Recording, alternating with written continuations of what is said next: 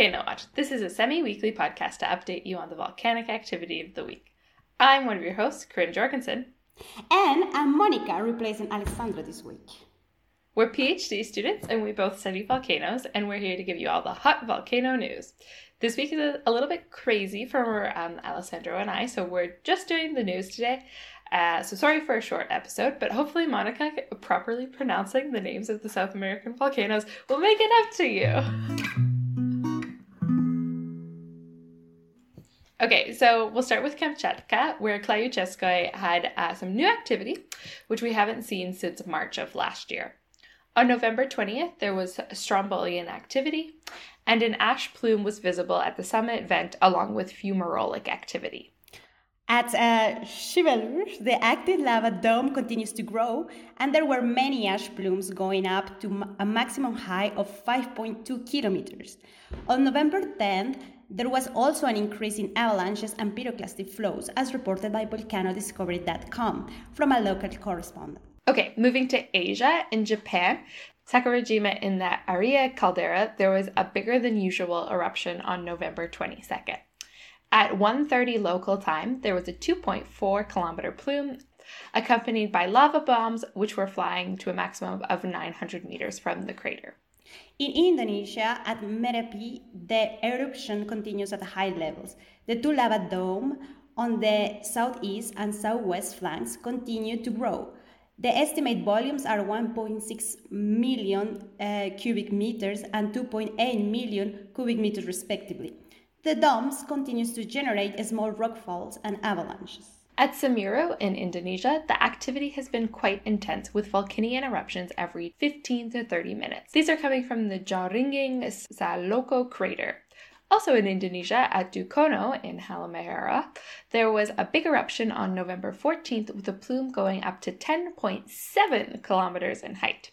The alert level remains at 2, and there's a 2-kilometer exclusion zone in place. And in New Zealand, the seismic swarm of Taupo continues. There is presently around 10 to 12 earthquakes per week. However, this week it's increased to more than 20 per week.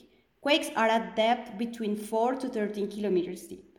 Highest magnitude is 3.6, ground uplift of 60 plus minus 20 millimeters per year. Alert level still remains at 1. In the rest of Asia, we saw activity from Ibeco in the Paramushir Islands, Manam in Papua New Guinea, and Ibu in Indonesia. Okay, now for the Americas. Starting in the north and in Alaska at Pavlov, the effusive eruption continues on the eastern flank. There are also several small ash plumes. At Takawanga in the Tanangan Islands in Alaska, the Alaskan Volcano Observatory reports a small earthquake swarm earlier this week located at shallow depths, so that's like 3 to 6 kilometers. And these earthquakes had a magnitude from 2 to 3.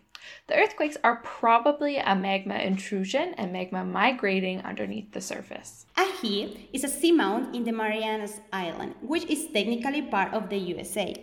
There are reports of acoustic underwater signals that might be underwater explosions from volcanic eruptions reported by the USGS and Japan. These signals first appeared in mid-October, and Ahi last erupted in 2014. Ships are asked to avoid this area in case of a more violent eruption. Okay, Monica, now it's time for everyone's favorite part of the podcast. Well, I actually have no idea if anyone likes this part or not, because nobody tells us these things, but it's my favorite part. I like this part. It's time for the tallest plume of the America competition. So, Monica, you have to guess out of the Americas, and obviously we already covered the USA because they always have small plumes. So really, it's just the South and Central Americas. Who had the tallest plume? What do you think? Oh my gosh, I have absolutely no idea. I don't know, just to say Fuego? Okay. Nice. Okay, so that's incorrect. It's my girl, Sabancaya, with an 8.2 kilometer plume on November 20th. Yeah, so to be honest, Sabancaya often wins. She's normal winning, and to be honest, it's a bit of an upset when she doesn't win. But she doesn't always win. Sometimes someone else prevails. Monica, I'm going to ask you to read the list of the runners-up because you'll say them with a nicer accent than I will. Okay, I'll try. The runners-up include Popocatépetl, Mexico, Nevado del Ruiz, Colombia, and Shanghai in Ecuador. All with a 7 kilometers plume. Honorable mentions also go to Fuego, Reventador, and San Miguel. I wish I could say Reventador the way you say it. Okay. At San Miguel in El Salvador on November 17, there was an eruption, which is the first since February of 2021. At 9:30 and 17:18 local time, there were eruptions with plumes up to 5.8 kilometers and near continuous degassing. At Centeguito in Guatemala, there's been incandescence observed at the lava dome complex, and the lava flows have continued. At Copahue, Chile, Argentina, a new eruption started on November 16. The eruptive activity, as reported by CEMAR, includes ash plumes up to 300 meters. This ash has actually disrupted the local airport. This week, however, the eruptive activity has decreased, so hopefully there is minimal ash disruption for the locals.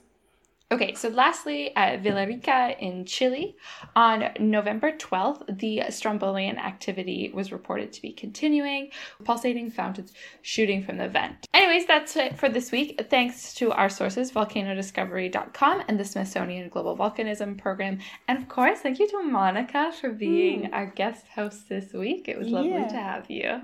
Yeah, my pleasure. Thanks. And thanks to you guys so much for listening, and we'll see you in 2 weeks. See you. Bye-bye.